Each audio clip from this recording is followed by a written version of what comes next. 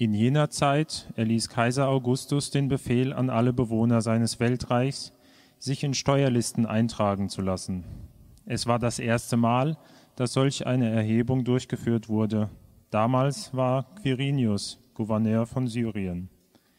So ging jeder in die Stadt, aus der er stammte, um sich dort eintragen zu lassen. Auch Josef machte sich auf den Weg. Er gehörte zum Haus und zur Nachkommenschaft Davids und begab sich deshalb von seinem Wohnort Nazareth in Galiläa hinauf nach Bethlehem in Judäa, der Stadt Davids, um sich dort zusammen mit Maria, seiner Verlobten, eintragen zu lassen.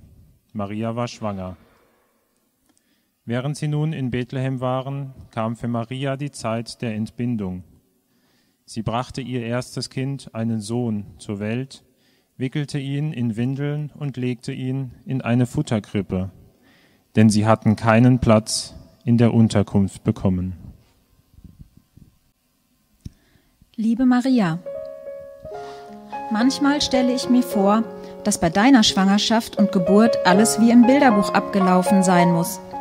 Du warst schwanger mit dem König der Könige, vom Heiligen Geist geschwängert. Ein übernatürliches, göttliches Kind war in deinem Bauch. Da kann doch nur alles gut gehen. Keine Probleme in der Schwangerschaft, kein Sodbrennen oder angeschwollene Beine, keine Ängste.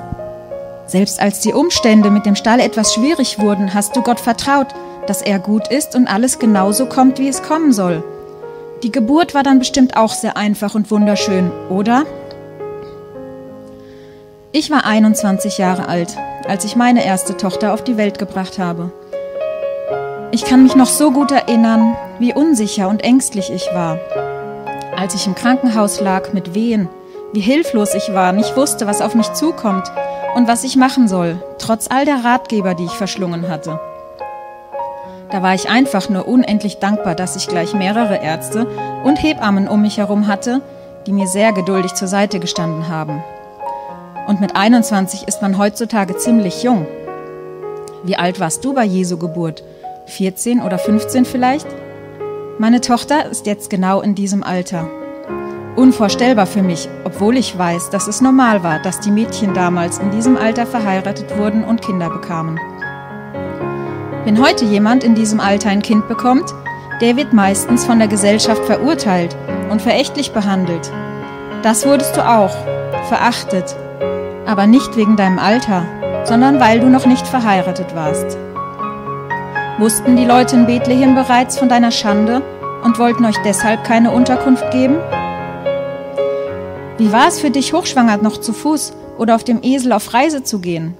War dein Ischiasnerv auch eingeklemmt und du konntest gerade mal ein paar Schritte ohne Schmerzen gehen?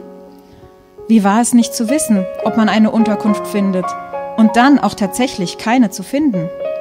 So kurz vor der Geburt auf der Straße zu stehen, obdachlos zu sein und vielleicht schon die ersten Wehen zu spüren? Oder konntest du dich noch ein paar Tage von der Reise erholen, bevor es losging? Was habe ich nicht alles angeschafft vor der Geburt? Kinderwagen, Babybett, Wickelkommode, unnötig viele Klamotten, Windeln, Autositz und noch viel mehr. Was hast du für das Baby mit auf die Reise genommen? Vermutlich nur, was ihr gerade anhattet und zusätzlich noch tragen konntet. Wie war es für dich, am Ende in einem Stall zu landen? Hast du dich vielleicht darüber aufgeregt, warum der allmächtige Gott es zulässt, dass sein heiliges Kind in einem Stall geboren werden muss? Was war das eigentlich für eine Unterkunft? Im Erdgeschoss eines Hauses, wo die Tiere lebten? Oder war es doch eine Höhle, die als Stall genutzt wurde? Vielleicht warst du auch einfach nur froh, dass ihr endlich ein Dach über dem Kopf hattet. Warst du ganz alleine bei der Geburt oder haben dir die Frauen aus Bethlehem geholfen? Haben sie eine Hebamme für dich gerufen? Oder haben sie sich abgewandt von dir, wegen deiner Schande, unverheiratet zu sein und dich deinem Schicksal überlassen? Man sagt, dass die Windeln, die du Jesus angelegt hast, eigentlich Leichentücher waren, die in den Höhlen vorbereitet lagen, um Tote darin einzuwickeln. Hat dir keiner eine vernünftige Decke angeboten? Musstest du dein Baby wirklich in Leichentücher wickeln? Hast du da schon geahnt, dass er einmal für uns alle sterben wird? Und dann kamen die Hirten. So kurz nach der Geburt sind sie in euren Stall gestürmt und haben dein Baby sehen wollen. Vielleicht hattest du noch Nachwehen und Schmerzen. Wie viele waren es eigentlich? Haben sie das Baby mit ihren schmutzigen Händen berühren wollen und ihn einmal herumgereicht? Oder sind sie auf die Knie gefallen und haben euch das Lied von den Engeln, Ehre sei Gott in der Höhe, vorgesungen? Hier hattest du auf jeden Fall eine übernatürliche Bestätigung, dass ihr dort genau richtig wart in diesem Moment und dass Gott keinen Fehler gemacht hat. Gott hat euch doch nicht komplett alleine gelassen. Ich bin gespannt, was du uns einmal im Himmel alles zu erzählen hast und all meine Fragen eine Antwort finden. Bis bald.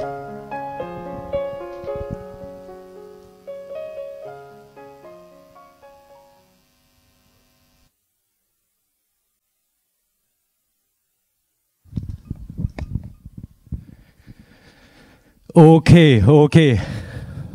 Halleluja. Ihr müsst Amen sagen. Halleluja. Amen. Okay.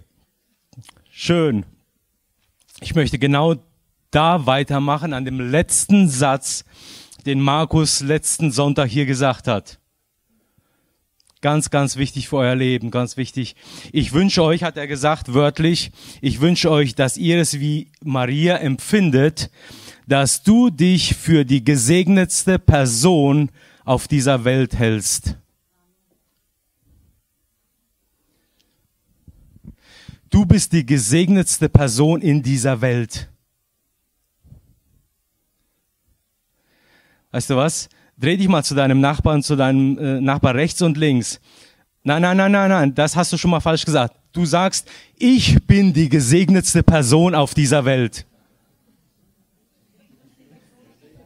Ja, mach das mal.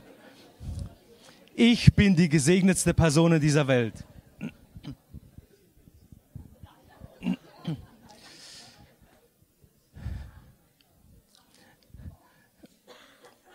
Wenn du das mal verstehst, dass du das bist, ja, dann empfindest du die ganzen Sachen, die Maria durchgeht. Und heute werden wir noch mal ein paar krasse Sachen erleben.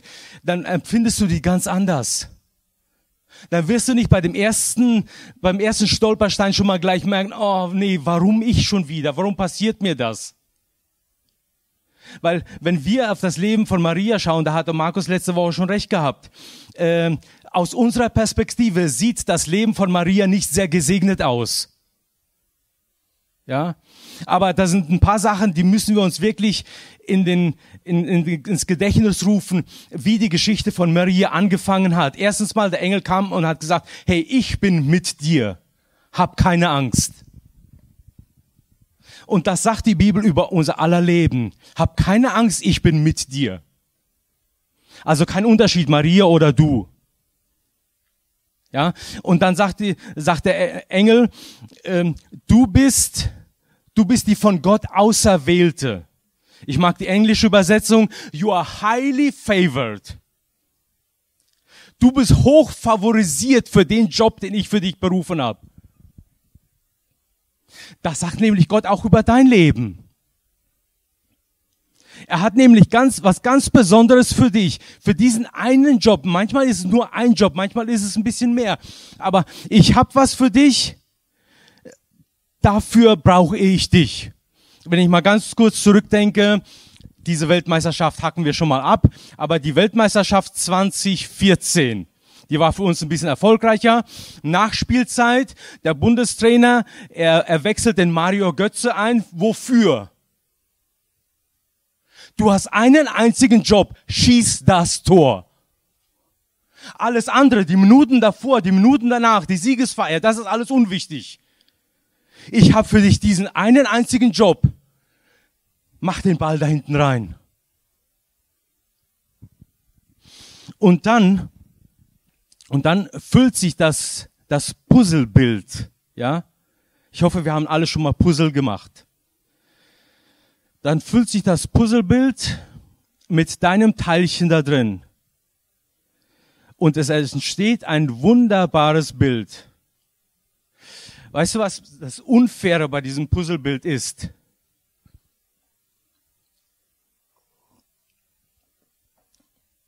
Da sind manche Bilder, die kriegt man ganz schnell hin, ja? Die sind von Anfang an, man macht den Rand, die Ecken, die sind so glasklar, ja.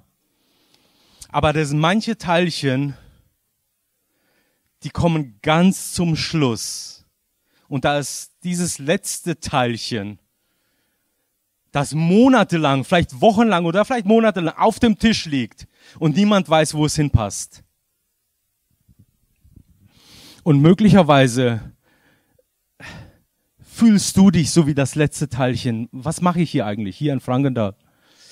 Was mache ich eigentlich? Und vielleicht bist du das letzte Teilchen. Und das Bild wird perfekt.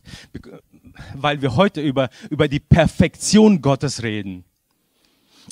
Vielleicht erinnert ihr euch an meine letzte Predigt, letztes Jahr, ich komme ja jedes Jahr einmal für eine Predigt. Wir haben über den extrem guten Gott geredet. Ja? Er ist wirklich extrem gut. Seine Verheißung, das, was er tut, was er in unserem Leben tut, also seine Verheißung, das ist extrem gut. Wenn wir sagen, Gott ist gut, das ist viel zu wenig. Er ist extrem gut. Wisst ihr was?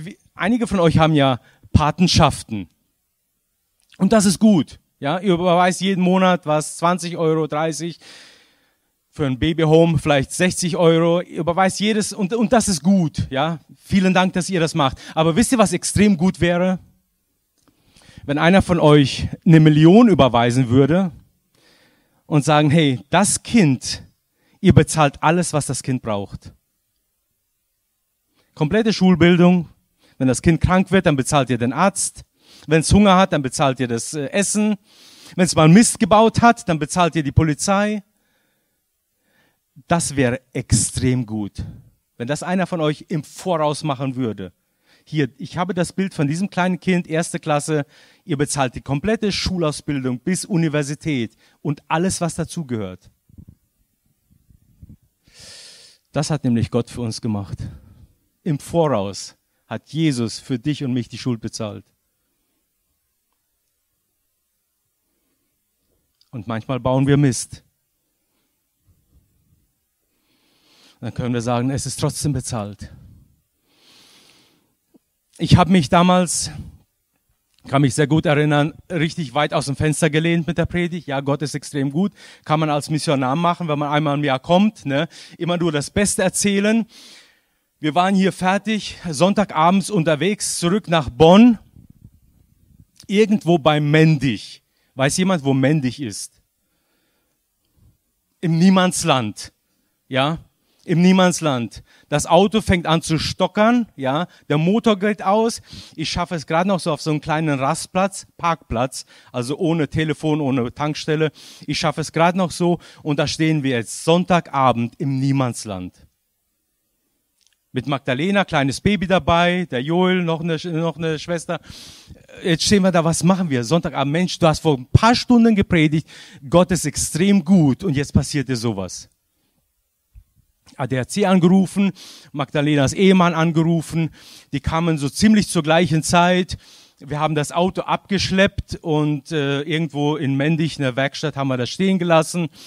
Ein bisschen Smalltalk mit dem Mechaniker über Gott und Weltmission und irgendwann gegen Mitternacht waren wir wieder zu Hause und ich musste sagen, Gott, du bist extrem gut. Das ist alles gut gelaufen. Ja, das Wetter war nicht zu schlecht, es war recht angenehm. Ja, wir hatten halt eine Panne, es war extrem gut. Aber wisst ihr noch, was extrem gut war? Dass Gott vor Grundlegung der Welt wusste, da ist ein Mechaniker in Mendig. Da muss was von Gott und der Weltmission hören an dem Sonntagabend. Und dann hat er das eingefädelt. Wir können uns schon mal vorstellen, wie das war.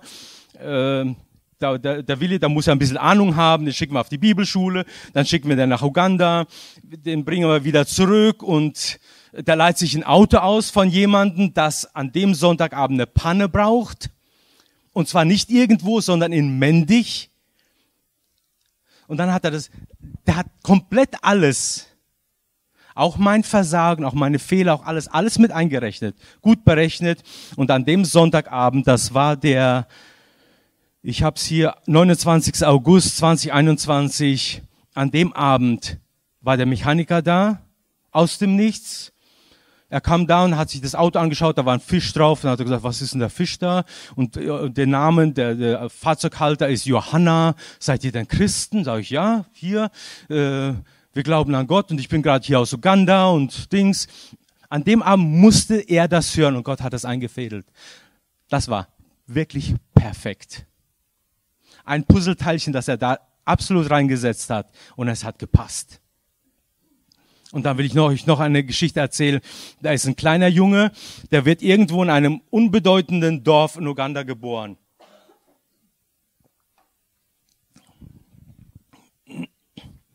Und er braucht eine Familie. Seine Mutter ist nicht fähig, sich um das Kind zu kümmern.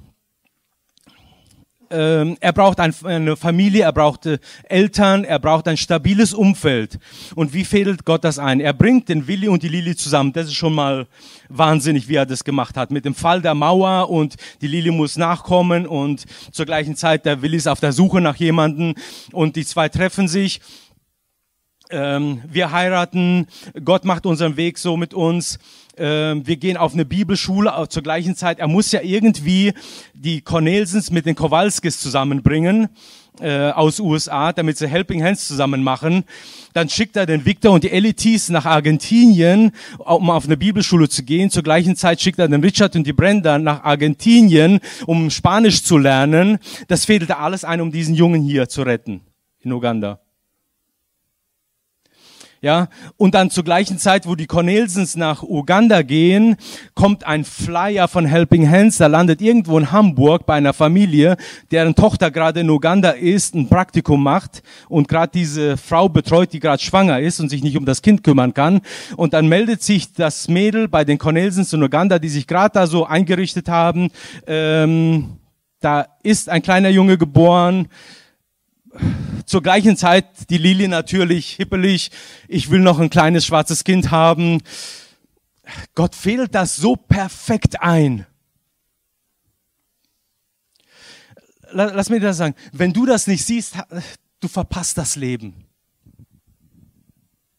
Du hast vielleicht jetzt nicht gerade so eine krasse Geschichte im Kopf, so wie ich es gerade habe, aber wenn du über dein Leben nachdenkst, dass ich meine Schwägerin, die in der Türkei Missionarin ist, heute hier im Gottesdienst treffe, perfekt eingefädelt. Dass du heute hier im Gottesdienst sitzt, ja, ist kein Zufall. Ist kein Zufall. Bei Gott gibt es keine Zufälle. Es ist perfekt eingefädelt, dass du hier heute sitzt und diese Botschaft hörst. Und so lesen wir in Lukas 2, in dieser Zeit befahl Kaiser Augustus, alle Bewohner des Römischen Reiches in Steuerlisten einzutragen. Eine solche Volkszählung hat es noch nie gegeben. Sie wurde durchgeführt, als Quirinius Statthalter in Syrien war. Jeder musste in seine Heimatstadt gehen, um sich dort eintragen zu lassen. Lass mir das sagen, wenn es heute eine Filmproduktion geben würde und sich jemand sowas einfallen lassen würde, damit Josef und Maria zu dem Zeitpunkt der Geburt in Bethlehem sind, lassen wir mal die ganze Welt nach Hause zu ihren Geburtsstätten gehen. Das ganze Römische Reich, das ging bis nach Worms, Trier, Mainz, das war alles Römisches Reich. Jeder musste nach Hause gehen, um sich eintragen zu lassen. Nur damit der Josef und die Maria nach Bethlehem kommen.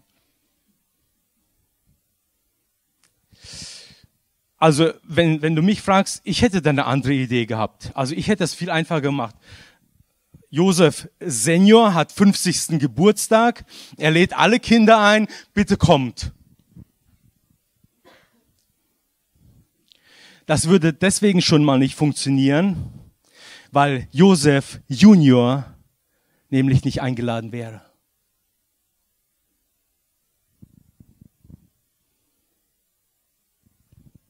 Ich überspringe ein bisschen was, weil das ist jetzt zu wichtig hier. Joseph Junior wäre nicht eingeladen, weil er da nämlich ein Mädel hat, die da schwanger ist. Für euch ist hier kein Platz. Du kommst mir nicht ins Haus. Leute, ich will euch mal was sagen. Wir haben im Moment, lass mich mal fragen, Freddy, wo bist denn du geboren? In Grünstadt. Hast du da noch ein Haus in Grünstadt? Nein. Das ist unsere Kultur. Wenn du nämlich jetzt nach Hause nach Grünstadt gehen würdest, wo würdest du schlafen? Im Hotel. Genau. Das ist unsere Kultur. Ja? Aus unserer Kultur lesen wir diese Bibelstelle. Lass uns mal ein bisschen zurückgehen und lass mich sagen, unsere ugandische Kultur, die lehrt mich ganz viel über das. Wir haben einen Mitarbeiter, der wohnt bei uns. Uns ist hier ist das Village of Eden. Er arbeitete einige Jahre in Kampala, das ist ungefähr 200 Kilometer weiter. Ja. Sein Geburtsort ist nochmal 200 Kilometer weiter. Der baut im Moment ein Haus. Ja. Was glaubt ihr, wo er baut? Hier, wo er geboren ist. Weil da ist Familienland. Wann immer er Schwierigkeiten hat, wann immer irgendwas passiert, wann immer da eine Beerdigung, jeder wird hier beerdigt. Jeder, egal wo du bist. Und wenn du in Amerika wohnst, die holen dich zurück. Du bist hier beerdigt, weil hier ist dein Mutterland. Ich habe einen anderen Kollegen, also einen jungen Mann, der will jetzt heiraten. Wiederum, der arbeitet hier mit uns. Er muss zu seinem zukünftigen Schwiegervater, um zu fragen, okay, darf ich deine Tochter heiraten? Der Schwiegervater, der wohnt im Moment in Kampala. Ja, also die wohnen in Kampala, das ist ungefähr 200 Kilometer, das ist nicht so weit. Aber der Geburtsort von dem Schwiegervater ist irgendwo in Soroti, nochmal 200 Kilometer weiter. Für dieses eine Treffen darf ich deine Tochter heiraten. Was meinst du, wo die sich treffen? Hier, Geburtsort. Da ist unser Zuhause.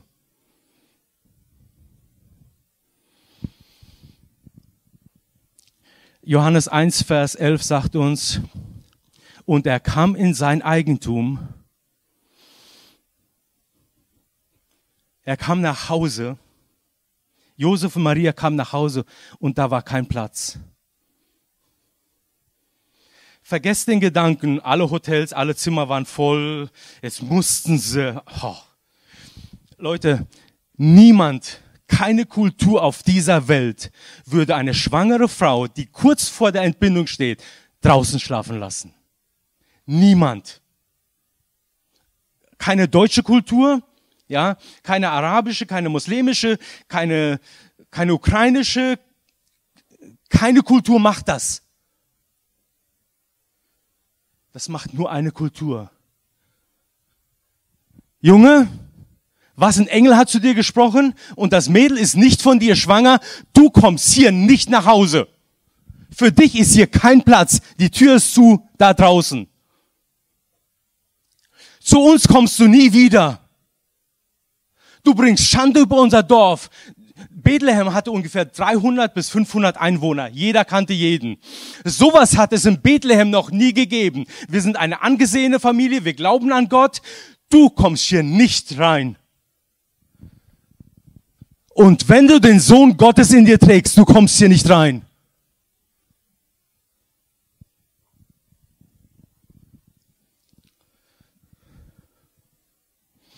Wisst ihr, wie hart das für Maria und Josef war? Sie kamen nach Hause.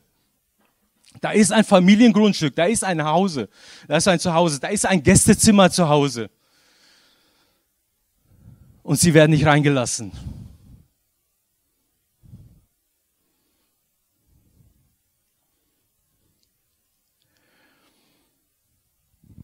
Und dann drehen sie sich um. Ja, dann hat jedes Haus wahrscheinlich noch so eine Futterkrippe gehabt und so weiter. Okay, nehmen wir halt den Platz.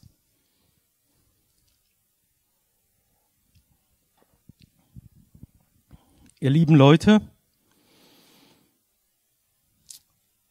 er kam in sein Eigentum und die Seinen nahmen ihn nicht auf. Die ihn aber aufnahmen, denen gab er Macht, Gottes Kinder zu sein. Ihr lieben Leute, wir kommen Weihnachten ganz nahe. Vielleicht ist es mal Zeit, jemanden anzurufen. Möglicherweise deinen Sohn, deine Tochter. Möglicherweise deine Schwiegertochter oder deinen Schwiegersohn. Vielleicht auch deine Ex oder deinen Ex, ich weiß es nicht.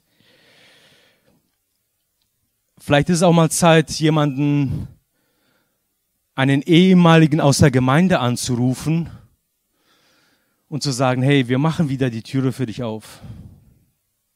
Weil möglicherweise trägt er noch Jesus in seinem Herzen. Weil letztendlich haben die Verwandte ja nicht Jesus rausgekickt, sondern sie haben Maria rausgekickt, die den Sohn Gottes in sich getragen hat.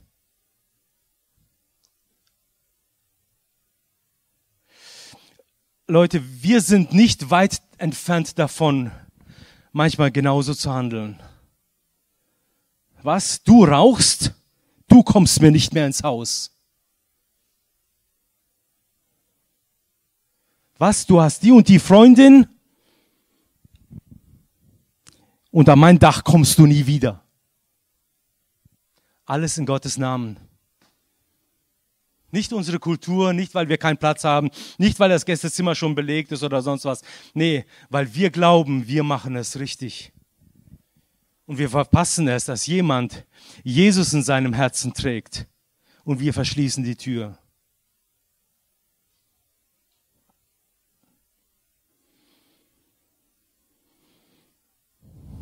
Nummer 1, Gott hat dich ausgewählt. Er schreibt Geschichte mit dir. Du bist das eine Puzzleteil, das ganz, ganz wertvoll ist. Ohne das geht es gar nicht. Ich habe gesagt, habt ihr schon mal gepuzzelt? Habt ihr schon mal gepuzzelt und zum Schluss merkt ihr, ein Teilchen fehlt. Das Puzzlebild könnt ihr nicht an die Wand hängen. Das wird nicht eingerahmt. Wenn ein Puzzleteil fehlt,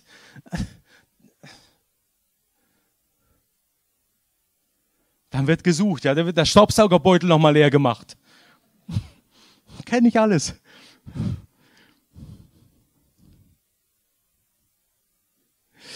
Jesus sagt, wenn da ein Stückchen fehlt, wenn da ein Schäfchen fehlt, er geht auf die Suche. Und weißt du, bei dem ganzen Leben, was du lebst, ja, sagst du, okay, ich habe ja meine eigenen Entscheidungen, ja, was ist, wenn ich versage? Das hat er mit einkalkuliert. Weißt du, was er noch mit einkalkuliert hat? Dass ich jetzt hier dem Eugen einfach mal eine haue. Das hat er mit einkalkuliert. Habe ich das jetzt aus freiem Willen getan? Ja, habe ich. Es tut mir leid, Eugen. Du musst nicht diese krasse Geschichte haben wie ich oder die Irene oder die Missionare von irgendwo. Nee, wenn du hier in Frankenthal sitzt, du bist das Teilchen, diese Missionsarbeit, die wir da machen. Ja, wir sind vorne an der Frontline, ja. Aber wir könnten einen Dreck machen ohne eure Unterstützung. Absolut nichts. Wir haben dieses Jahr, wir sind ja immer noch in 20, wir haben ungefähr 20 Leute getauft dieses Jahr. Ja. Jeder von denen, ihr seid Teil davon. Ihr seid Teil davon, weil wir das alles gemeinsam machen.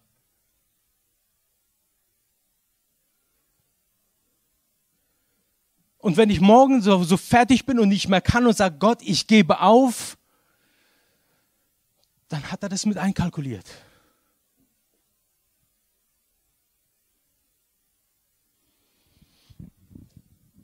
Du bist ein Stück, ein Plan, ein Platz, ein Puzzleteil in Gottes Bild und er braucht dich. Er hat dich so geformt, wie die Puzzlesteine halt eben sind. Jeder ist anders. Da gibt es und weißt du, was das Schöne ist? Um dich herum, was auch immer passiert, die Puzzlesteine hat Gott auch zusammengestellt. Ja, also es ist nicht so, dass du dieses eine Puzzlestein bist und um dich herum ist alles nur Chaos. Ich meine, wenn du puzzelst, dann sieht das ja so aus, weil du schüttest erstmal das komplette Ding aus und dann steckst du 2, 3 Stück zusammen. Die einfachsten, vielleicht so den Rand, das Grobe, das haben wir jetzt mal. Und der Rest, der sieht für Wochen, für Monate wie ein Chaos aus. Und mal ehrlich gesagt, manchmal sieht doch unser Leben so aus. Wir schauen um uns herum und sehen nur Chaos und in unserem Leben nur Chaos und wir wissen nicht und wir denken nicht. Wisst ihr, was ich da mache? Ich habe da ein gutes Rezept. Ich schließe den Abend ab, gehe schlafen und am nächsten Morgen geht es weiter. Ein neuer Sonnenaufgang zeugt von der Treue Gottes. Ich habe wieder Mut, ich habe wieder Kraft. Wenn es am zweiten Tag nicht besser läuft, dann gehe ich wieder schlafen abends, schlafe mich aus. Nächsten Morgen geht es weiter. Und wenn es wieder nicht geht, dann gehe ich am dritten Tag nochmal schlafen. Und so bin ich jetzt 9 Jahre schlafen gegangen. Und es geht weiter. Und es geht weiter. Lass uns mal sagen, ich will mal den Bogen spannen. Gott ist zu Abraham eines Tages gekommen und hat gesagt, weißt du was, Abraham? Ich bin dein großer Lohn. Ich bin dein großer Lohn. Nicht das, was ich dir alles gebe, das ist alles zusätzlich. Ja? Deine Herden werden sich vermehren, du wirst Gold und Silber bekommen und alles. Das ist alles schön und gut, das brauchen wir ab und zu mal. Aber Gott sagt, ich bin dein großer Lohn. Und jetzt geh auf die Reise. Und jetzt, er ging auf die Reise, Isaac, Jakob und alle anderen. Und jetzt sind wir an der Reise. Und wisst ihr, was im letzten Buch der Bibel steht? Offenbarung 22, Vers, ich glaube 11. Jesus sagt, ich komme bald und mein Lohn mit mir.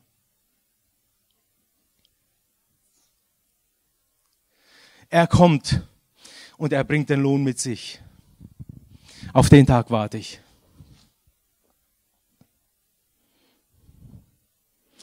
Wenn ihr dann fragt, okay, wie lange wollt ihr da noch in Uganda bleiben? Ich weiß es nicht. Uns geht's da gut. Da ist es ein bisschen wärmer wie hier. Man sieht ein bisschen öfter die Sonne wie hier. Wir haben unsere Schwierigkeiten, wir haben unsere Herausforderung. Da gibt es Tage, wo ich sage, okay, ich muss den Tag einfach mal abschminken, abschalten. Ich gehe schlafen, morgen ist ein neuer Tag. Aber es geht weiter, weil ich warte auf den Tag, wo Jesus kommt. Gott hat dich ausgewählt für das, was er für dich hat. Du bist sein Favorit. Highly favored. Du bist es. Es kann kein anderer machen. Vielleicht sagst du, woher weiß ich, was er mir geben will? Woher weiß ich, was ich machen soll? Wann sagt er es mir endlich?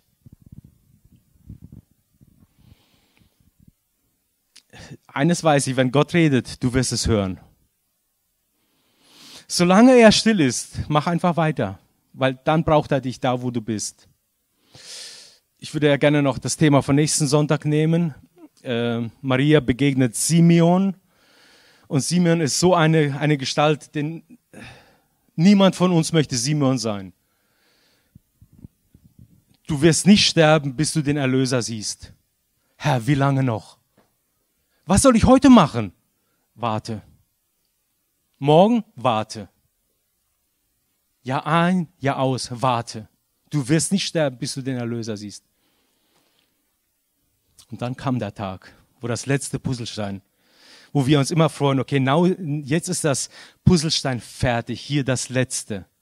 Und vielleicht haben wir es irgendwo unterm Tisch oder unterm Sofa gefunden. Das letzte, das so viele Wochen und Monate gewartet hat, bis da reinzusetzen. Und es ist dieser Simeon, der das Bild dann komplett macht und sagt, meine Augen haben den Erlöser gesehen. Und er konnte in Frieden gehen. Du bist sein Favorit. Du bist die gesegnetste Person in diesem Leben. Lauf nicht weg. Wir können von Maria, sag mal, das eine, was ich aus der Geschichte von Maria nehme, ist, ich bin deine Dienerin, mach aus mir. Ich stelle mich dir ganz zur Verfügung. Das Leben war nicht einfach. Aber sie war die gesegnetste Person. Sie war highly favored, hochqualifiziert, hochfavorisiert für den einen Job.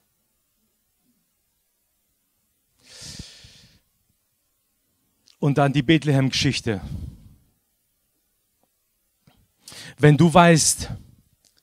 dass du die gesegnetste Person in dieser Welt bist, dann kannst du solche Bethlehem-Geschichten auch mal einstecken.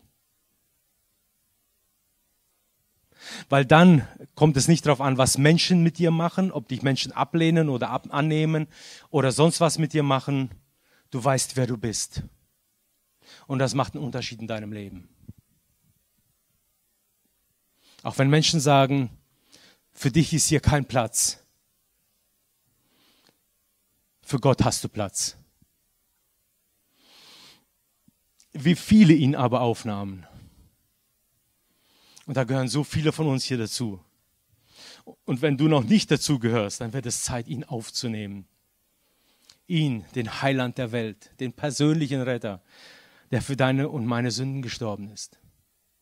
Die ihn aber aufnahmen, denen gab er Macht, die Macht, Autorität. Denen gab er Macht, Autorität, Gottes Kinder zu heißen. Dieser kleine Junge aus dem unbedeutenden Dorf, er hat jetzt wunderbare Eltern, er hat eine wunderbare Familie, stabiles Zuhause. Er gehört dazu. Er braucht nicht mehr betteln. Er wird versorgt.